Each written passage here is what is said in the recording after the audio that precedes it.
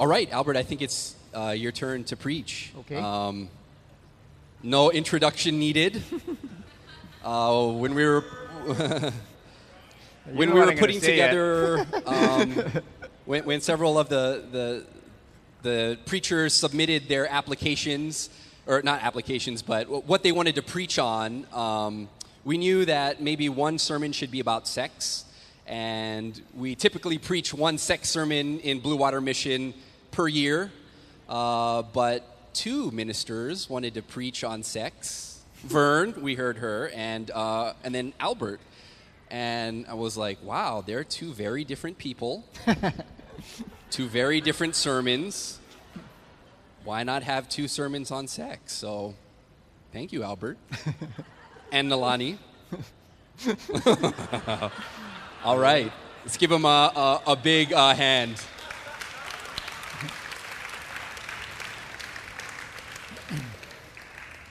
Yeah, you guys are all like clapping, and you have no idea what I'm going to say. might be different afterwards. But I really like the way that Ben brought up Jesus washing the disciples' feet as an example of love in the worship, and it really ties in well with what I'm going to talk about today. So I want to start by saying that God, well, I was going to start by taking a survey just to ask some questions about sex, and people can respond by raising their hands. So, do you guys up for that? Or no? Sorry, I'm not going to do that. But this is the title, that it's more blessed to give than to receive, Love and Sex Part 2. And so the example of Jesus washing his disciples' feet is really a good example of how I think God intends love and sex to be. It is really about loving and giving, because God, he loves us. And as a starting point, he created us to give us joy. And I think he created sex as part of that love, that this is one aspect of how God shows us his love for us and how we're to show our love for others. That he gives us this gift of sex to teach us how to love as God loves and to bring us life. So I think that's the starting point. But on the flip side of that, you know, our enemy is real. Satan does come to steal, kill, and destroy. And I think he has really taken a swipe and has been very effective in causing a lot of pain with his kind of counterfeit message on sex. So that's kind of a starting point. Let me pray. So, Lord Jesus, Heavenly Father, we thank you just that you are so good and that you love us and that all good gifts come from you. Lord, we just want to acknowledge that everything that you have created in this world is created because of your love for us and for our benefit. And Lord, we just want to acknowledge that the area of sex is so powerful, yet it can be so hurtful. And Lord, we just declare that in you there's no condemnation, there's no guilt and shame, because you've come to free us, Lord, and you've come that we may have life. So Father, I just want to pray that over this congregation, that you would help us to hear what your message is, and that nothing would get in the way. Lord, we just thank you again for how much you love us and how good you are to us. Thank you, Lord. Amen. So we're going to talk about God's view of love and sex, because I really think that with God, you can't separate the two. And as a preview of, I think, the enemy's message is that they really are separable, that you can have sex without love, and it's okay. So whenever we talk about any kind of topic, it's good to start at the beginning. So here we are in the Garden of Eden. And I think with that, it's good to remember that God created us, and he loves us, and he sacrificed himself in Jesus for us so that he can be in a forever relationship with us. You know, that's kind of the basis of life, that God loves us, sacrificed himself for us so that we can be with him forever. And God created us, male and female, so that we would be in a relationship with each other. And that relationship is to reflect God's relationship with us. So that's why God intends for us to be in a forever relationship with each other and to love each other sacrificially, just as God does. Because, you know, Scripture is full of passages that talk about marriage being a reflection of God's love for us, of Jesus' love for the church. So that's kind of a starting point. And let's take a look at the passage that talks a little bit about that in Genesis. So the Lord God said, "It is not good for the man to be alone. I will make a helper suitable for him." But for Adam, no suitable helper was found. So the Lord God caused the man to fall into a deep sleep. And while he was sleeping, he took one of the man's ribs and then closed up the place with flesh. Then the Lord God made a woman from the rib he had taken out of the man, and he brought her to the man. The man said, "This is now bone of my bone and flesh of my flesh. She shall be called woman, for she was taken out of man." And that is why a man leaves his father and mother and is united to his wife, and they become one flesh. So Scripture tells us throughout Scripture as well, I'm not going to, there's too many scriptures to pull up here and put in your bulletin, but that this union was meant to be a lifelong union. So when God says that we became one flesh, it was meant to be forever. Just like God's commitment to us, that it would be a forever commitment. God also wants us to love each other as He loved us. And I think for context, we need to understand, how does God love us? What does God mean when He talks about love? And I think, who was it that talked about 1 Corinthians 13? I don't remember. It was it you who talked about? Okay, TJ talked about 1 Corinthians 13. So we're going to look a little bit at that, just as an idea of what God's idea of love is. So God says, love is patient, love is kind. It does not envy, it does not boast, it is not proud, it does not dishonor others, it is not self-seeking, it is not easily angered, and it keeps no record of wrongs. Love does not delight in evil, but rejoices with the truth. It always protects, always trusts, always hopes, always perseveres, and love never fails. So the things that stand out to me in God's description of love, one of the most famous ones, is that it's selfless, it's sacrificial. It's seeking our benefit at His own cost. And God created us, again, to love each other in that way. And He created the marriage covenant and sex within that as a means to reflect that same love that He has for us. Our last series was on Ephesians, and there's a nice passage about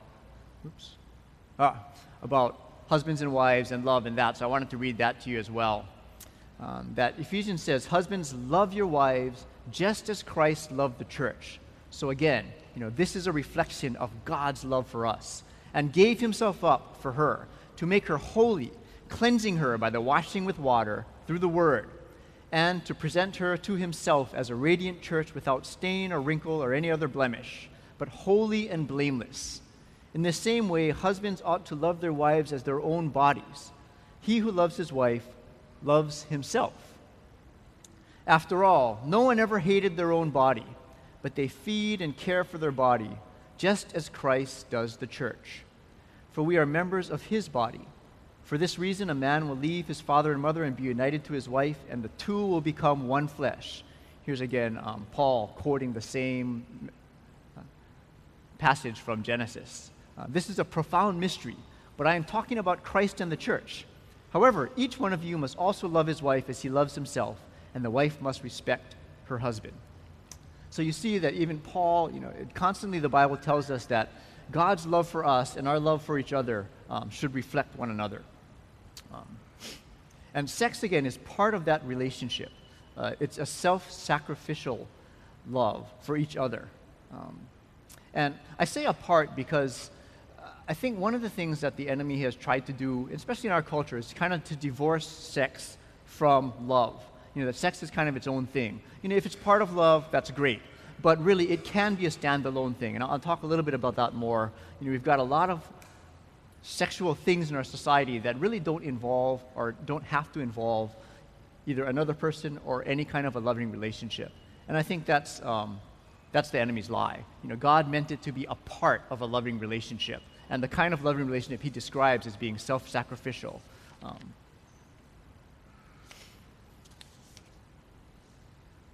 Yeah, one of the examples I was thinking of is, I was thinking of Disney movies and which ones we like and why. And I didn't have time to pull up pictures of them, but like a lot of the Disney movies, why the love in those movies is so powerful is because it's self-sacrificial, right?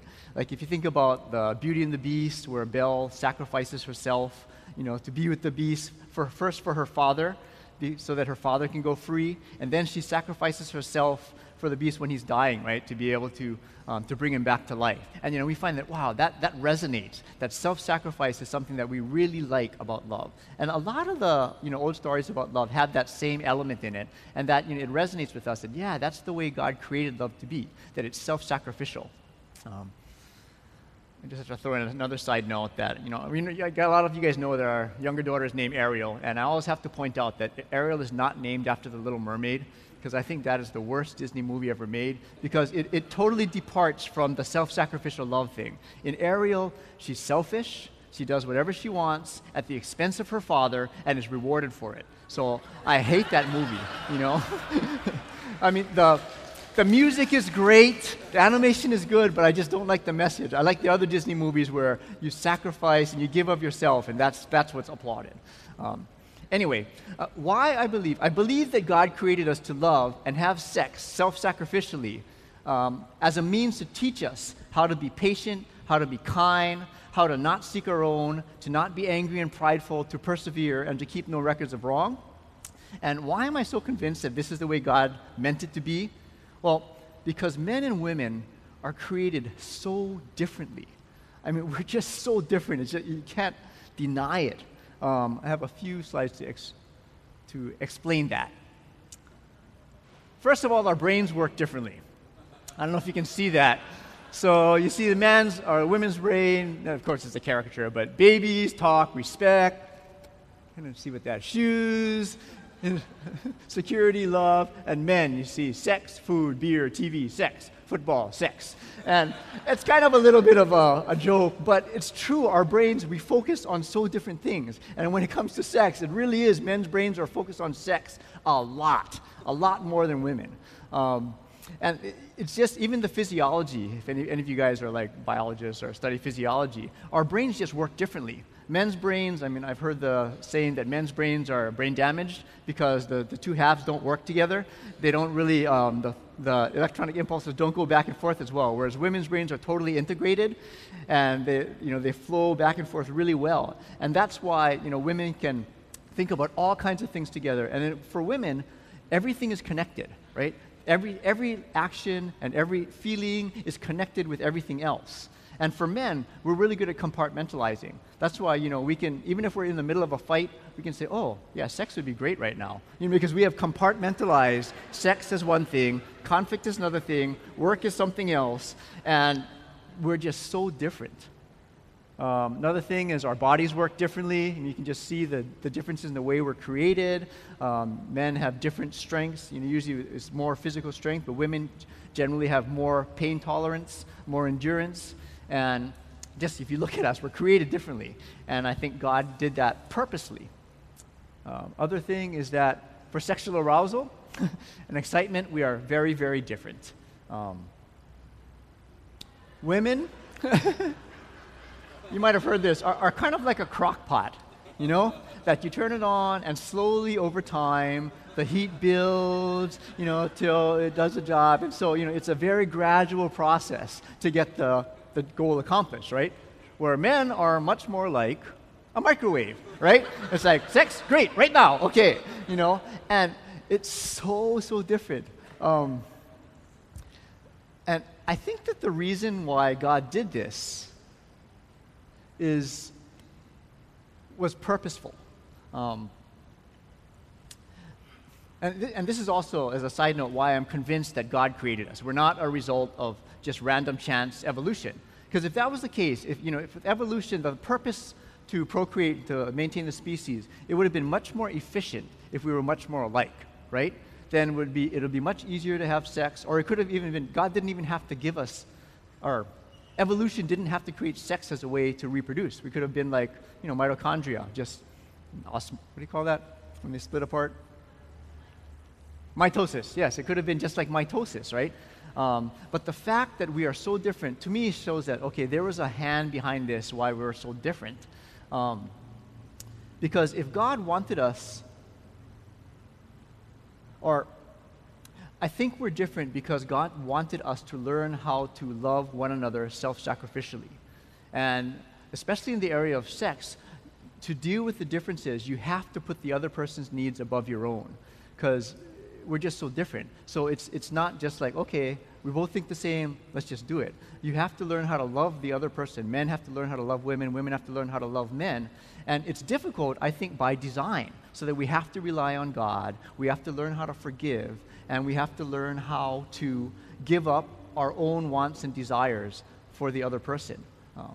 Without so much differences, all that wouldn't be necessary. But God always has a bigger plan in store. So God always wants us to become more like Him, more like His Son Jesus, to love sacrificially, because that's what we were created for, to love one another and to love Him.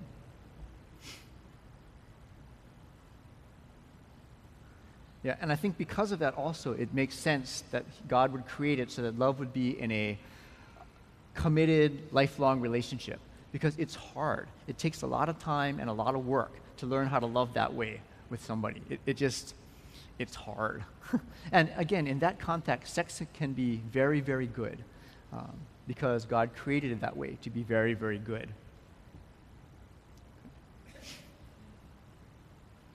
And I think another thing is that sex shows God's character.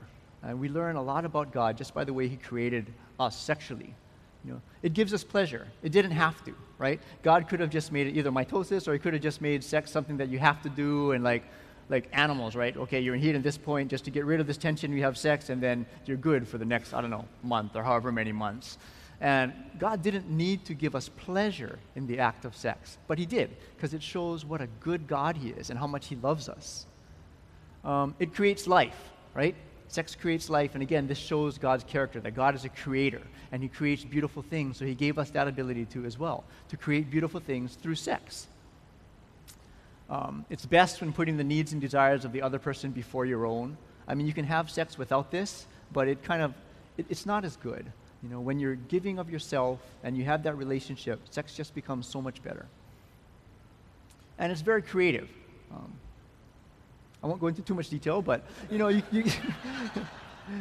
it's something that you can continue to create and learn as your life goes on, right? It's not something you can master. Like many other things in relationships, it's something that just continues to grow. And again, it shows God's character, that God is interested in our growth and our fulfillment. And can't see that one. It's designed to get better, as your intimacy grows with each other.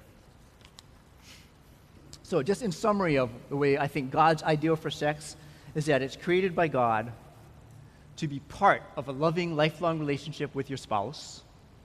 And like all other aspects of love, it is self-sacrificial, seeking the needs and desires of the other person over your own. And sex brings joy, and it gets better with time and a deepening relationship. And because of this, because God has created something that is so good, the enemy hates it. The enemy hates God, and the enemy hates us.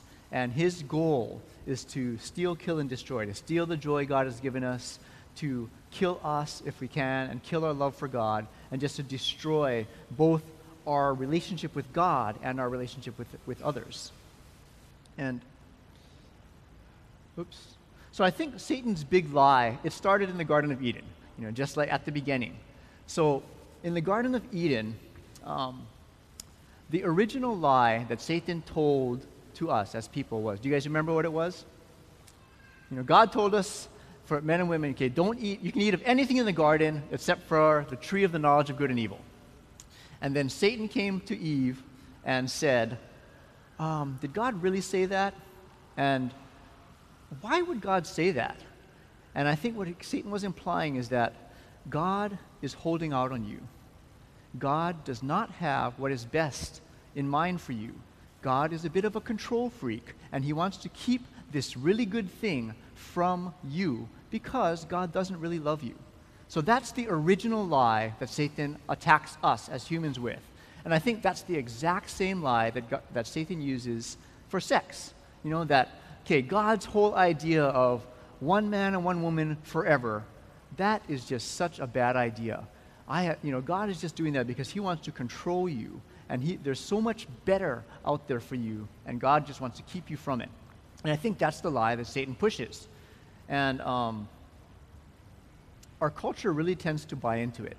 So I want to take a little look at our culture and why, kind of the messages that our culture tells us. And I wanted to start by looking at entertainment, since we're so influenced by entertainment, whether we know it or not. And quick plug for our Summer Ohana Group series. Dan and I are doing a Summer Ohana Group series on movies. So every week, Friday, 6:30 at Dan's place in Makiki, we watch a movie, and then we talk about it afterwards. What does this movie say? What's the message? What does it say about God? What does it say about relationships? What is its worldview? And just to be more aware of what our entertainment is telling us. Because here's an example. Big Bang Theory. How many of you guys watched that? I mean, it's very entertaining. It's a fun show. It's hilarious. But what does the Big Bang Theory tell us about sex, right? If you think about the relationships, the basic message seems to be, so long as you love or enjoy the other person or you love the other person, you can have sex, right? And so far as let's see. One couple's married, right? They're married. Everybody else is single, but all having sex with each other or with other people. And, it's seen as kind of funny, and it's seen as something like, this is just part of life. This is a big goal that you want to have sex, whether you're committed or not. That's a great thing. So these kind of shows, it's important for us as Christians to know that, that's not God's ideal. The show is funny. We love the characters. We're emotionally tied to them. We just got to remember, though, that these messages are not necessarily messages from God. Here's another one. Anybody seen this movie, 40-Year-Old Virgin? Yeah, so, it's a funny movie, and I love... what's the guy's name, the actor? Yeah, I love Steve Carell. I think he's a great actor. But the whole premise of the movie is that if you're still a virgin when you're 40, there's something wrong with you. There's something seriously wrong with you. Either you're just a total loser, or you've got some kind of mental deficiency, and it's something to be ashamed of if you're single and you're not having sex, regardless of whether you're married or not. So these are the kind of messages that our society tells us. How about this one, Game of Thrones? Anybody watch this? It's really popular. I have to say I haven't watched any of these. I've read all the books, so I kind of know the plots.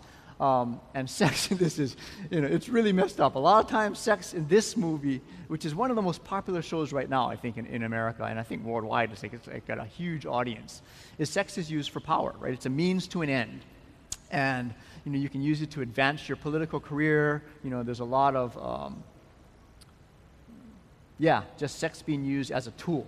Either it's people taking it or, different characters giving it to get something. So it's not really the way God intended it. And again, these things are just so that we would be aware of what messages the entertainment industry is telling us. The other thing is just, I think in general, what does our society, our culture tell us about sex? And I think that the prevailing idea about sex in our culture is that it's okay if you love each other, right? And again, the world's definition of love is a little bit different than God's. The world's definition of love tends to go something like, you make me feel good, I make you feel good. If we both feel good, then we're in love, right? And when things start not feeling good, or when you don't kind of meet my needs anymore, then I think it's time to move on.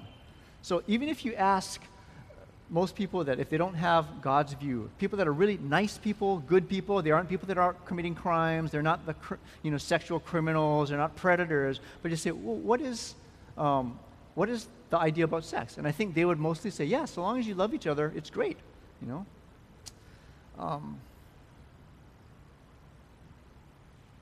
I think there's also the idea that, on the flip side, that sex is kind of casual. It's something that you can do just as recreation. The whole idea of friends with benefits, is just that you don't need a real committed relationship or a lifelong relationship. Sex is something that it's really great, and you should all be having it all the time, as much as you can. And it's okay if there's no relationship, if there's no commitment. The whole hookup culture, that it can be just kind of a recreation. And I think there's also that expectation that if you're not having sex regularly, that you're depriving yourself of something great, or that there's something wrong with you.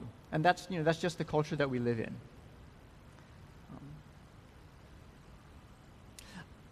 Whenever there's an issue about sex in culture and the media, what I try to ask myself is, what is the core issue here? What is the core that they're fighting about? Because there's all kinds of things about sex in politics now, right? With the whole the transgender bathrooms, or abortion, or there's all kinds of political issues.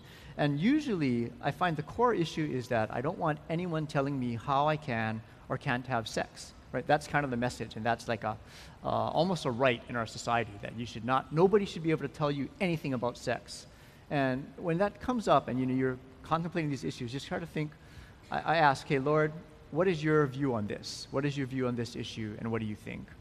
I just think that's helpful in our day and age. As Christians, we need to do that. I want to talk a little bit about pornography, because I think this has really become just a major tool in the enemy's bag to just cause all kinds of pain for us.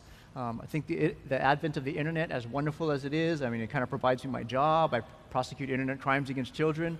But it has made pornography, all kinds of pornography, just so accessible, just for everybody. And I think because of that, I would say the majority of men and some women, and even in church, it's a problem. It's an issue for us because pornography is just there.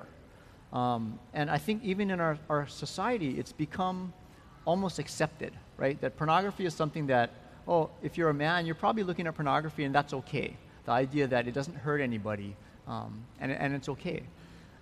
But I think it's doing incredible damage to this generation. And I think we're going to see the repercussions of that as, the younger generation start to get married. Because even good kids, are engaging in pornography. And so when they get married, it affects their relationship. It affects their view of their wife. So I think the main thing that pornography, one of the main damages is it's sex without relationship, right? It's just, you look at something and you're aroused, and there's no actual relationship whatsoever with the person that you're looking at. Even that language, the thing you're looking at, that's what it teaches you, that whatever you're looking at is a thing. It's not a person. It's a visual link to physical, because to be frank, pornography usually goes with masturbation, and physical and mental sex without a person.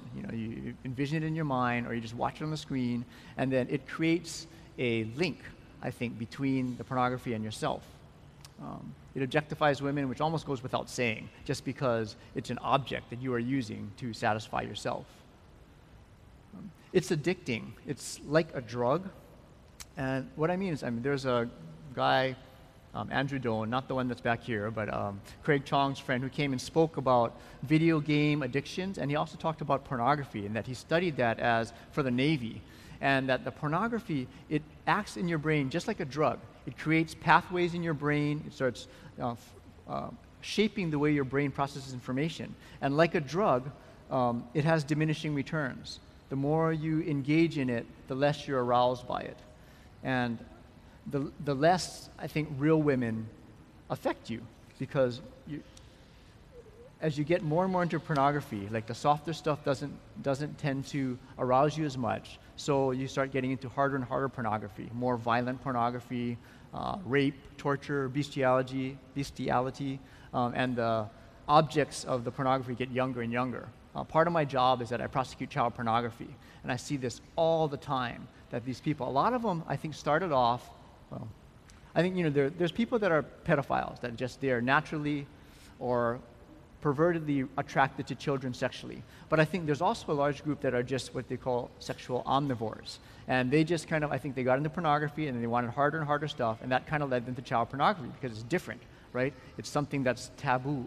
And I see with these guys, we get their computers and we look through their files, and besides the child pornography, they have all kinds of other stuff, rape videos, bestiality, and it just seems like they've just kind of followed this this path to just, to landed them in jail. It got to the point where they're breaking the law, and then we arrested them. So it's just, it is like drugs, that it becomes all about you and your needs and how it makes you feel. So that's why I think, again, at the core, pornography is the opposite of what God wants us, that sex is about an aspect of love where you're sacrificing for the other person. This is all about you. Sex is all about you. And I think, the next step, again, it's all about you. Prostitution, to me, again, this is just the next logical step. If sex is just about using somebody and there's no relationship, paying for sex with somebody that you have no relationship is kind of the next step.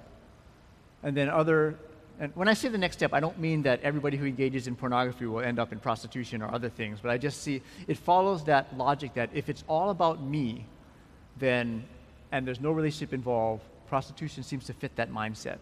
Other sex crimes, like the law has prohibitions against sexual assault, against child pornography, and these things are all, at its core, it's that the perpetrator feels like it's all about me, I want this, and I don't really care about the other person, to the point where they're violating the other person to the point where it's illegal.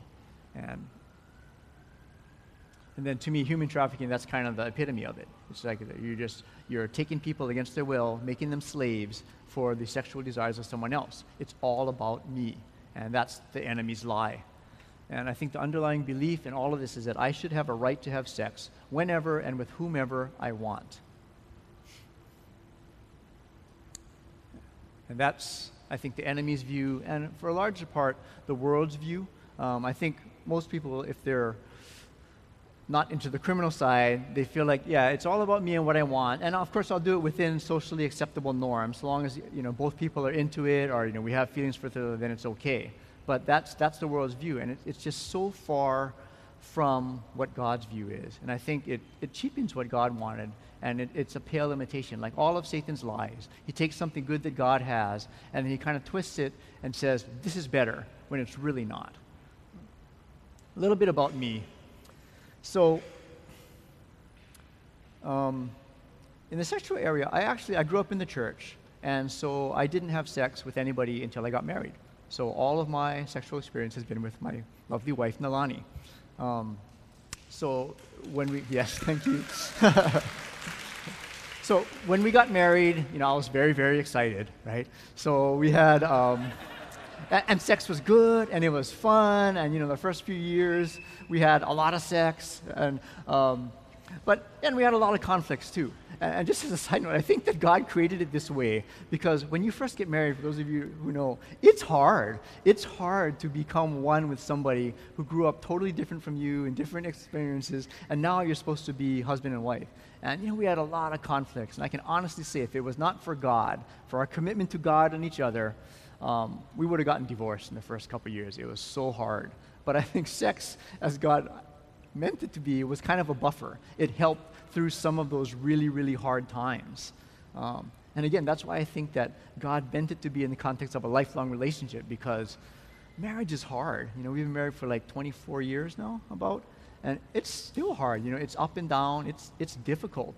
And relationship issues, of course, they affect your sex life because everything's connected, right? So the more conflicts you have, the less sex you have. Early in the marriage and still today, as all of you guys who are married know, that as you have more conflict, you have less sex, and it's just that's the way it is. So that it kind of forces you to learn to die to yourself, to forgive, and to love the other person. Otherwise, if you're going to stick within God's parameters, no sex. Then we had kids, and both of the kids we had by C-section. So as in an area, we're both born by C-section. And this is where, looking back, even though I grew up in the church, even though I did what God said by remaining celibate until I got married, the world's view of sex I still adopted a lot of that. So I think I still had the idea that it was about me, and it was about my right to have sex. And even though I'm now married, I feel like, well, I did it the right way, so I should be able to have sex whenever I want. And because Nalani was in pain after the C-sections, for months, for a long time, the things didn't heal right, it took a long time.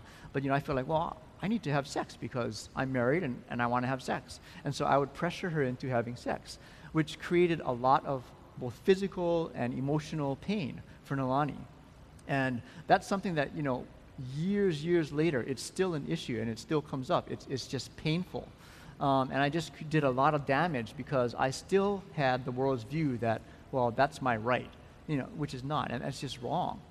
So even if you're married if you think it's all about you, you can create a lot of harm.